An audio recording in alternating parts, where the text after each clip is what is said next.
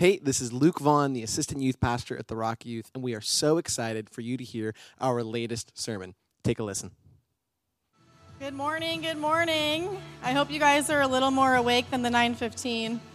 I don't think any of us were awake then. People were just staring at me like, what is she saying? I'm not getting it. No, just kidding. For those of you that don't know me, I'm Christina. I've been a youth leader here for a while now. I'm super happy to be bringing you the message, and I'm seeing so many familiar faces, a couple new faces. So I hope you guys feel comfortable. I hope you know that you belong here, that we want you here, and that we're excited to see you. So I'll open up in prayer, and then we'll get started. Oh, dear Lord, we just come to you this morning. We come to you with a humble heart. We come to you ready to honor you, but we also come to you ready to receive whatever you want us to hear this morning, Lord.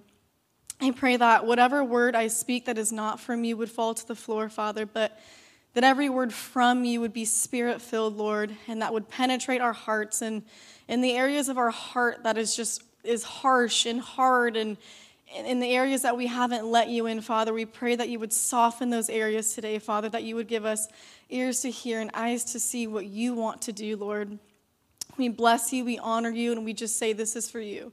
In your holy name we pray. Amen. So last summer, 2 summers ago, summer 2020, we were like in the thick of COVID, right? And I know everyone's tired of hearing about COVID, but this story just reminded me. So my family, friends, and I were like, we have to get out of here. Let's go on a road trip. So we go on a road trip to Wyoming, and we did like hikes, and we did floating down the river, and that's all cool with me. And then one morning I woke up a little bit later than everyone because I like to sleep in. Anyone else like a late sleeper? Yeah, there you go. I'm not a morning person. Never have been, never will be. So I always wake up late. So everyone's like eating breakfast, and I come out, and they're kind of like looking at me and laughing. And I'm like, what's going on? And they're like, we're going to do a ropes course today. And I'm like, If you know me, I do not like heights. Like when I was young, I liked them. Like at the fair, I would go on the fireball and like all those weird things. I just don't like heights anymore. As I've gotten older, I don't want to do it. I have nothing to prove to myself. I just don't like heights. But they're like, no, you're going on this ropes course with us. So I'm like, all right. So we get there, and I'm like strapped up. I have like 36 belts on me. I don't even know what I'm doing. They're like, all right, let's practice. So we go on this little practice round, which I actually didn't know was a practice ropes course. I thought this was like the ropes course. So I'm like, okay, I got this. They're like, no, this is just practice. The real one's over there. And I look up, and I'm just like, okay. So I'm up there, and this isn't like your average ropes course. This is like, they have like skateboards, and you have to like skateboard across ropes, and they have like, you have to climb up, and you can't just climb up straight. You have to like loop yourself around, and no one's up there helping you. So you literally just feel like you're going to die and you can't, there's no way, because if one is loose, the other won't come loose. I don't know. But anyways, I was freaked out. So about halfway through, I'm like smiling, but inside I'm like thinking I'm going to die every step I take. So about halfway through, a storm's coming in. So they're like, okay, guys, you have to get out of the trees. And I'm like, oh, praise Jesus. I put in my time. Now we can just be done. So we get down. We're like taking everything off. We're figuring out where we're going to go to lunch. They come back to us. They're like, actually, the storm's passed. So if you guys want to go back up into the trees and finish, you guys can finish your day. And I'm like, no, we're good. And everyone's like, oh, no, we're going back up. We paid like $100 for this. So I'm like, okay, fine. So we get back up there. And we start where we left off, which is literally the highest point of this ropes course. And so we're up there, and all of a sudden we like hear thunder, and I'm like, And then we hear it again. Then it starts pouring rain, then it's windy, and I'm literally like hugging a tree. I'm not kidding you guys, I was hugging a tree. It's swaying back and forth. I'm crying. I yelled out loud, this isn't fun anymore. And everyone's like laughing at me because I'm literally about to have a panic attack in a tree. So anyways, they're like, hey guys, lightning is getting close. We have to get you down. And I'm literally hugging this tree. Like it's raining, I'm wet, I'm crying. And so they're like, but we can't get you from the tree that you're at. You have to cross over to the other tree. And I'm like, are you kidding me? And this was the one where you have to like reach out and get a rope. And then you have to like, it's like this little thing on wheels, but there's nothing in the middle. So you have to make sure when you jump, you hit both sides. So I can't even reach it. I'm like, oh my gosh. So I finally reach it, and I go over. They're like pulling me out of this tree. I look over, and there's like a mask stuck in the tree. I'm like, this is the most 2020 thing ever. Get me out of here. So that was that. So fast forward 6 months later, by the way, everyone was like, wow, you really lost it up there. Are you okay? And I'm like, no, never make me do that again. I knew this was a bad idea. So 6 months later, we all go on another trip together. They're my good family friends, and we're in Oregon. Same thing happens. We're in the chairlift. Out of nowhere, a storm comes, like literally like a whiteout storm out of nowhere. We're sitting in the chairlift, and we didn't have those little things that come down, which you guys probably don't use because you're cooler than me, but I need that. So that thing isn't there, so we're just super high up. Our chairlift is swaying back and forth again. I'm hugging the side. I had my friend hold my poles, my ski poles. I'm I just need both hands right now. So we're in there, we're swaying back and forth. You can't even see your skis. We finally get off, we ski down. It was just like a nightmare. But I was all right, you're gonna hold it together. You're not gonna lose your mind on this mountain. So we get down, we're in the lodge, and they look at me, they're you did good. And I'm what? They're you didn't lose it this time. You redeemed yourself from your last trip. And I'm thank you, I did good, didn't I? And that just kind of reminded me of the story. I redeemed myself from my nightmare up in the ropes course, but Jesus is our ultimate redeemer here. He can take what was broken, what was lost. He can take sorrow, and he replaces it with joy. And that was the story of Ruth, which we're going to be talking about today. And every time I read that, this is one of my favorite books in the Bible. I feel a lot of women like this book, so girls, if you haven't read this yet, you would love it. You're going to love it. But every time I read it, and I read it about, I would say once or twice a year, the Lord speaks to me something super differently. Every time I read it, God tells me something different. He shows me something different. And that's the beauty of the word. The words in the Bible are alive and active, meaning powerful. They penetrate your heart. Whether you feel it or not, there's something happening in your heart when you're reading the word of God. And so when he speaks to us through his word, it's crafted for the season that we're in. So you can read a book of the Bible a year ago, and God will tell you something that you need today through that same book. And that's exactly what happened for me when I was reading it over the last 2 weeks. And so the theme that I noticed when I read it this time was just the theme of total redemption. And so I thought of that story as I was studying for this, and just the redemptive work that God can do in our life. He replaces what was broke. He replaces what is broken and makes it whole again. And so the beginning of Ruth, and I just want to lay down the foundation. I was trying to kind of cut up scripture and tell the story, but God already told it in the Bible. So I didn't want to take out scripture and replace and try and make it sound better, but God already told it. There's no better way to tell the story than God. So bear with me. It's going to be a little scripture heavy in the beginning, and then I'll kind of personalize it to how we are feeling today. So the opening of the book of Ruth begins with sorrow. There was a famine in the land of Judah. So Naomi and her husband Elimelech, everyone say Elimelech. Elimelech. Tiago, say it, Elimelech.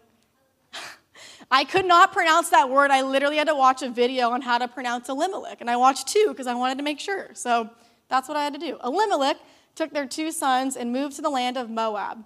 So Moab in the Bible actually means short of the promised land. Keep that in mind. Naomi's husband died, and Naomi was left in Moab with her 2 sons. They married Orpah and Ruth. These were Moabite women. They were not in covenant with the Lord. They were not Israelites. They had a completely different culture, completely different gods. So Naomi's husband dies. She's left with Orpah and Ruth. After 10 years living in Moab, their husbands die too. So now she's just with her 2 daughters-in-law. So Naomi's not in the promised land. She's short of the promised land. She hears what God is doing back in Judah and says, God's feeding his people. I'm going to go back there. I'm going to move back to where I should actually be. So she says this to the women, and she says, you don't have to come with me. Stay here. This is where your family is. You don't need to come. Orpah says, okay, I'm going to stay. And Ruth decides to go with her. So Naomi says, return home, my daughters. Why would you come with me? Am I going to have any more sons? Who could become your husbands? Return home, my daughters. I am too old to have another husband. Even if I thought there was still hope for me, even if I had a husband tonight and then gave birth to sons, would you wait until they grew up? Would you remain unmarried for them? No, my daughters, it is more bitter for me than for you, because the Lord's hand has turned against me. But Ruth replies, don't urge me to leave you or turn my back from you. Where you go, I will go, and where you stay, I will stay. Your people will be my people, and your God, my God. So they go back to Bethlehem, and I can only imagine how Naomi is feeling. She wasn't supposed to leave this land. She leaves. Her husband dies. Her sons marry Moabite women. And Moabites were actually considered inferior to the Israelites. So she's coming back. She's probably a little embarrassed, probably feels a little down on herself. People greet her, and they're like, oh my gosh, Naomi, you're back. Is this Naomi? She's been gone for so long. She says, don't call me Naomi. Call me Mara, because the Almighty has made my life very bitter. I went away full, but the Lord has brought me back empty. Why call me Naomi? The Lord has afflicted me. The Almighty has brought misfortune upon me. Naomi actually means pleasantness, and Mara means bitter. So she changed her name from pleasant to bitter. So the time that they arrived back in Judah was harvest time. So the harvesters were harvesting the fields for grain. Ruth decides, in order for us to eat, we're coming back poor. I need to glean the land. I need to glean the harvest, which actually represents being very poor. So the harvesters of harvest, what's ever left on the floor, that's like the leftover grain. That's what Ruth is picking up. So Ruth is doing that humbly, feeding her mother-in-law, Naomi, and a man named Boaz grabs her attention. Or she grabbed Boaz's attention, the wealthy landowner, and he finds the ultimate amount of favor on her. He says to her and all of the harvesters, like, leave stuff on the ground for Ruth. I have found favor with her. Leave stuff on the ground so she can feed Naomi. And she goes, why are you being so nice to me? Why are you finding such favor towards me? And he said, I have had a complete account of what you have done for your mother-in-law and your husband's death.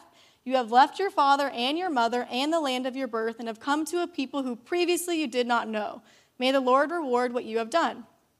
Just pause right here. As I was reading this, I was like, wow, like God really exalted Ruth in her humility. She was out there gleaning and even like saying, like, I'm poor, I need the leftovers, but someone noticed her, and she didn't exalt herself. She didn't brag in the land, how loyal she was, how honoring she was. She didn't have to do that. She humbled herself, and the Lord put someone in her life that exalted her. And so that really touched me. So Boaz was actually considered their guardian redeemer. So he's a distant relative, and in the Old Testament, there's a lot of like tradition and stuff, and so a guardian redeemer is just someone that is supposed to protect the family line, protect the land if a tragedy or something happens. So anyways, Ruth comes home, tells Naomi of just the favor that's been found in her, and Naomi goes, oh my gosh, praise be to the Lord, who this day has not left you without a guardian redeemer. May he become famous throughout Israel. He will renew your life and sustain you in your old age. So there's a couple little lessons and things that the Lord really spoke to me just through this front half of Scripture. This is just the first couple of chapters of Ruth. And what I love about the book of Ruth is that it starts with a hopeless situation. It starts with a famine and like a natural disaster. And I think that we can kind of connect with that right now, just everything that's going on in the world. Everything seems dry. Everything seems barren. It's kind of like, what's going on? Same thing in Ruth. But I also connected a lot with Naomi, and I want to look at her first. So during the time of Naomi's loss and confusion, she loses her husband, she loses her sons, she's not in the land she was supposed to be in, she wasn't born there. She kind of relied on trying to reason out the situation and make sense of it herself. Remember, she said, even if I give birth to sons, would you wait for them? She's trying to figure out and she's trying to plan how she's going to get herself out of this situation.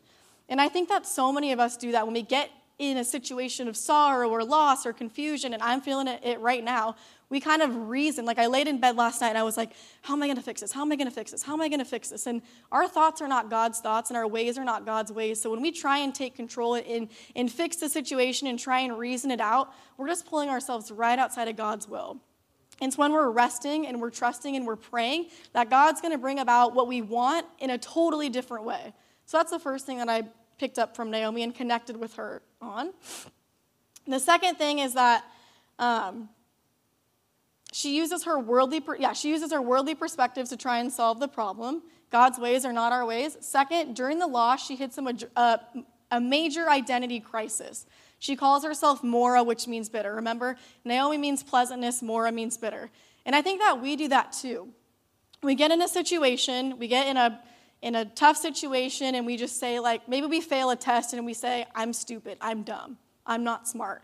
Maybe we hit some things with the friends and we feel left out and we say, I'm not good enough, I'm unworthy, I'm unloved. Maybe something happens and we feel depressed and we label ourselves as depressed or anxious. But we label ourselves that before God is done working. And Naomi did the same thing. Before God was done working in her story, she labeled herself bitter. She changed her identity. But I want you to know that if you feel like Naomi did, God's not done working. Philippians 1:6 says, being confident of this, that he who began a good work in you will carry it out to completion until the day of Jesus Christ. So if you're in that same situation as Naomi, he's not done working. That's not where he's going to lead you. And I really connected with her on that. And then the last thing is that feeling of emptiness and affliction. She says, I went away full, but the Lord brought me back empty.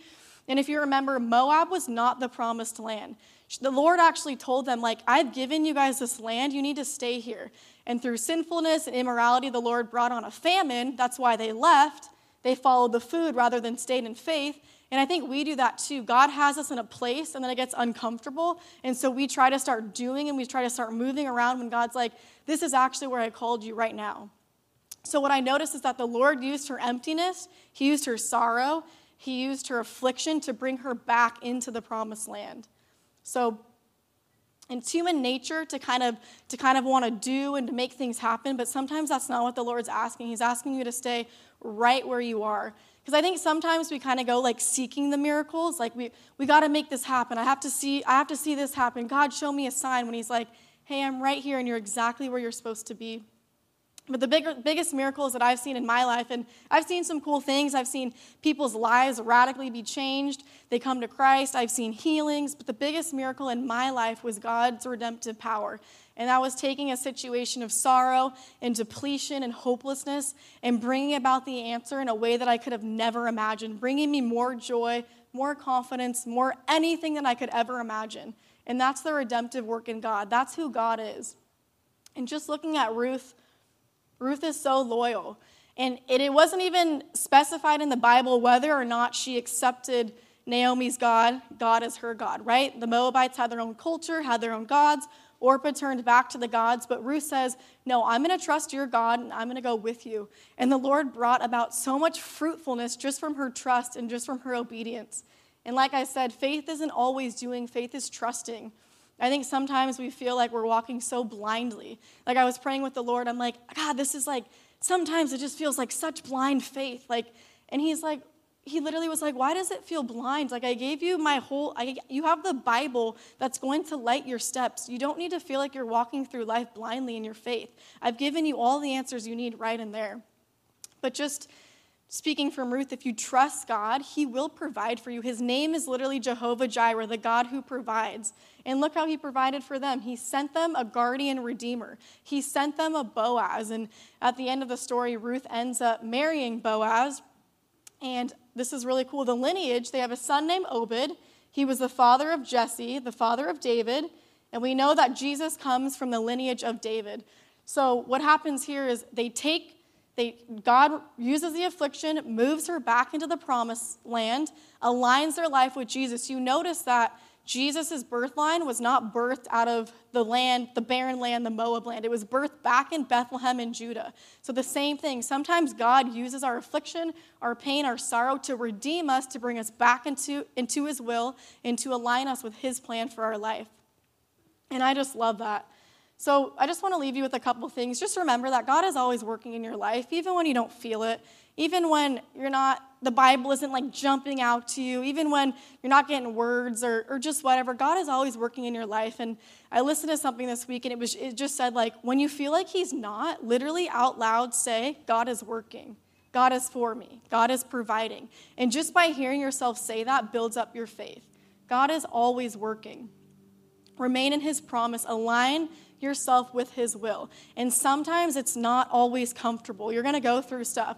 You're going to feel sorrow, but that's not where your story ends.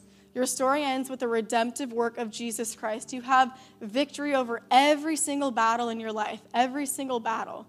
So when you feel hopeless, when you feel barren, just think back to this story. Think that God is not going to leave you where you are. He is bringing you into his promises. He may be using this to bring you back into his will for your life. Let me just close in prayer. Father, thank you so much for your redemptive work in our lives. Thank you that where areas of our life are barren and broken and may seem hopeless, Lord, that you have a bigger plan that we can't even see yet, God. That your plan is to prosper us and to provide and to push us forward. Even when we fall out of alignment with you, God, that you're so merciful and faithful to bring us right back in. We love you, Lord. We worship you. We say, have your way in this time. May we not just blow past the words that you've spoken or spoken through me today, God, but may they ruminate in our hearts. May we meditate on your goodness, on your love, on your faithfulness. We love you, we honor you, we worship you. We declare this time is a time for you to come and have your way, Lord. In your name we pray. Amen. That was such an amazing sermon. If you want to connect with us here at the Rock Youth, follow us on Instagram at the Rock Church YTH, subscribe to our YouTube channel, or follow us on Spotify by searching the Rock YTH, or text the Rock Youth MS or the Rock Youth HS to 33222 for texting updates on everything we have here going on at the Rock Youth. And don't forget to subscribe to our podcast feed. We'll see you next time.